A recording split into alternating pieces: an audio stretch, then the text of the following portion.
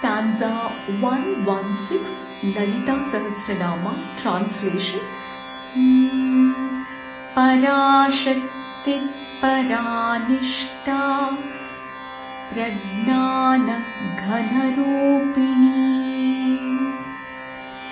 She who is the end strength, she who is at the end of concentration, she who is personification of all superior knowledge.